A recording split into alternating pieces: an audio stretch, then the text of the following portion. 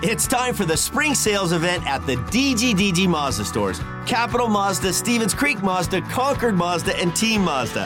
Hey, it's Shondell Grand. And right now, we've got a huge selection of brand new Mazdas with exciting spring incentives across our entire lineup. Plus, you can buy your new Mazda completely online with our exclusive no-brainer checkout. Don't miss the spring sales event at the DGDG Mazda stores in San Jose, Concord, and Vallejo.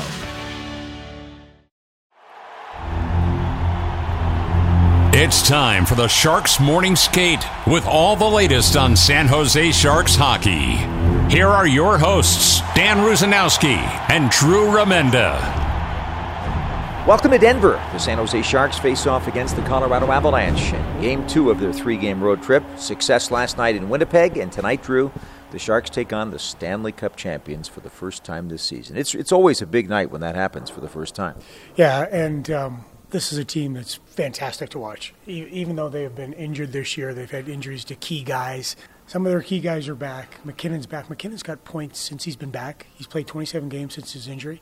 He's got points in 22 of 27. That's scary how good he is playing right now. I watched the game the other night against the Seattle Kraken, and he was just flying. They're not as awesome as they were last year. I mean, yet they are scary. I mean, you better buckle up on this game because you can't rely on your goaltender like the Sharks did last night against the, no offense to the Winnipeg Jets, because they're a good offensive team too, but they're not as good as this team offensively. So you cannot rely on your goaltender and give up 38 shots and hope you're going to win this game. Please compare Nathan MacKinnon to Connor McDavid. Power versus elite skill. Don't get me wrong. Both guys are elite skilled players. Connor is more dynamic. His speed is so overpowering. Nathan is power. Nathan is the new power forward. When you watch Connor and you watch Nathan, the one thing that strikes me is I saw Connor for 5 years every day just try to get better and better and better and practice and practice and practice. He practices like he plays. Watch Nathan MacKinnon do the same thing. I was going to say, I see MacKinnon doing exactly the same thing, approaching every practice with a focus that's unusual for a player. When I was, it's like 2014. Yeah, it was about 2014. It's around his rookie year, his first year in the league or whatever it was. I had to do a game for NBC, came in early, and I'm watching. It was way early before practice.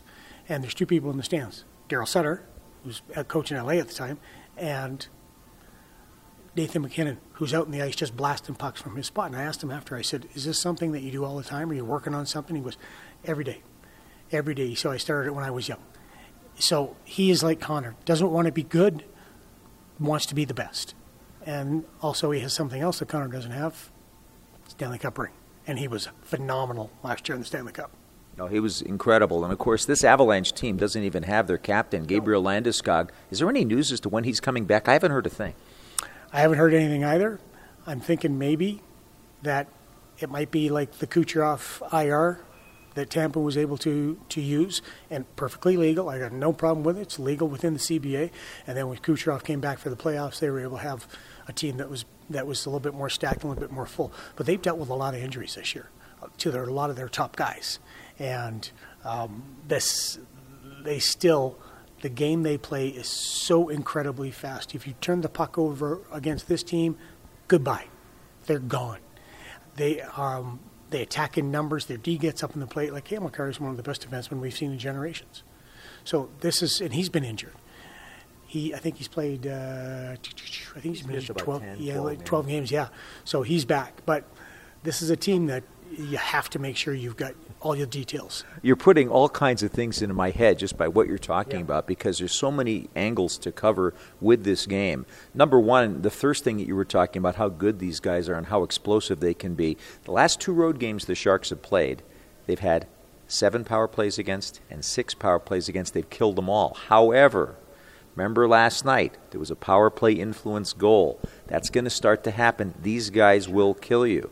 You've also got Cale Makar versus Erik Karlsson tonight. Last night we had Karlsson versus Morrissey, and that was a great matchup. Both of those guys played well. And that gets back to another thing you said on the air last night. You said, maybe it wasn't on the air, you said, Erik's either going to win this game or he's going to lose it. Yeah. And he ended up winning it. Exactly. That's Erik. He's got 5 points in the last 5 games. And Eric there's so much risk in his game, but there's a lot of reward in his game too. So what do you do if you're a coach? Do you try to clamp it down? Say no, you got to be more conservative. You got to play more D. No, you do what Kevin Constantine did with Makarov, Larionov, and Ozolinsh. You say go. You live with it. You live with it. Out of 10 plays, 6-7 times he's going to be brilliant. 3-4 times he's not. You live with it. But I think what David Quinn has been able to do is handle it properly. You don't attack the guy. You talk to him after because he's incredibly intelligent about the game. He understands the game. And when given a second or two for perspective, he probably shouldn't have made that play. But in the moment, you leave him alone. And I think David's handled him beautifully. And that's why he's playing like he is, Ollie. Now, where does Makar fit into all this? He's pretty darn consistent. He doesn't really have those ups and those downs. And I think he's a absolutely beautiful skater. Yes, he is. I mean, the skill level of Cale Makar is incredible. I like the way he plays because he doesn't have, like you said, the ups and downs or the gaps in his game that some other D-men have. What I like about Cale Makar is, as we're like a Tom Holy, assistant general manager, scanning us and wondering what the hell are these two guys talking about. What I like about Cale Makar is he's consistent. What are we looking for? What do we talk about with good teams? Consistency all the time. You have to be a consistent player. He gives them consistency, but it's at such a high level. And so what you do with Cale Makar is make sure every time you get the chance, finish a check on him. Don't let him jet up in the ice. He'll pass and move, so stick with him. Finish a check. One of the coolest things about last night's game was that Nikolai Knyzhov got back in after almost 2 years, and he made the Sharks a better hockey team by the way that he made decisions and the way that he played the game. Brett Hedican went on. Well, you talked to Brett between the second and third period. Brett loved this game. Brett was really excited to have him come in. We talked on the bus last night with Brett. He was, this guy's played 1,000 games in the National Hockey League. He knows. This guy, has a Stanley Cup ring. This is a guy who's played in 2 Olympics. He knows what he's talking about when it comes to defensemen. It's a smart game. It's a simple game, but it's an intelligent. It's not. He uses the laws of physics instead of just trying to overpower somebody. Exactly, and I liked his escapism. Like he gets back to pucks, he looks up, makes a nice play, doesn't get rattled. Never was out of sorts. He never was out of position. He didn't get to a point where he was scrambling. This is his first game in basically 2 years now. Right, to 22 months. Yeah, I mean that's been a long time for him. And it's his first NHL game. Yeah, exactly. Sorry. Yeah, right.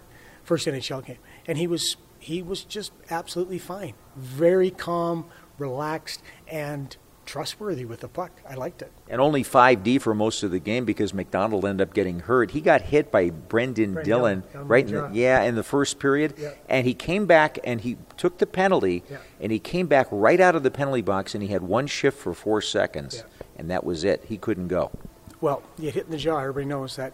Smacked your head back, and I'm not sure if it was a concussion protocol or what. They kept him out, but I talked to him yesterday on the plane. He was leaving. He could hardly even say anything to me because his jaw was so sore. It was Brendan just going for the hit, and it wasn't dirty. It was just a hard hit. Brendan's not a dirty hockey player. No. But that means that Derek Pouliot just signed to a contract, gets an opportunity. Sure. A couple of things about this guy. Number one, he's a first-round draft pick of the Pittsburgh Penguins, so obviously he was highly touted. 8th overall in 2012, the year the Sharks drafted Tomas Hertl. After that, played with the Portland Winterhawks, just like Nick Cicek, and he's somebody that's been scratching around the NHL for a while. He was with the Barracuda. He did a really good job. I think John McCarthy liked the way he was playing, showing leadership, and he has a great attitude. So he's going to be here. That means Nick Cicek, probably because of the emergency recall, has to go back. Tough that he couldn't play in Winnipeg with his hometown, but that's the way it goes. But for here today, with McDonald out, I'd expect you'll probably see Pouliot in. I think we're going to see this more and more as the season rolls on here, near the end of the season. We all know where the Sharks are, and then Barracuda are. So the Sharks are going to start getting a look-see on some of these guys, and where do they fit in the organization. One thing that Mike is stressed is making sure that the pipeline is going to be full. We'll see what happens today. We're on the air at 5:30 Pacific time from Denver.